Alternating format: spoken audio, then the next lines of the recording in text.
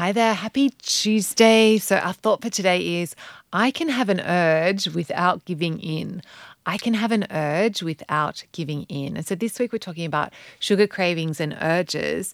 And the cool thing is like when you bring awareness to this, like when you can have an urge to eat something, to put something in your mouth, and actually just let it be that. Like, this is so wild. When I learnt this, I was like, oh yeah, I can. Like, just because I have an urge doesn't mean I need to act on it. So we're going to be going more in depth on that in this week's call.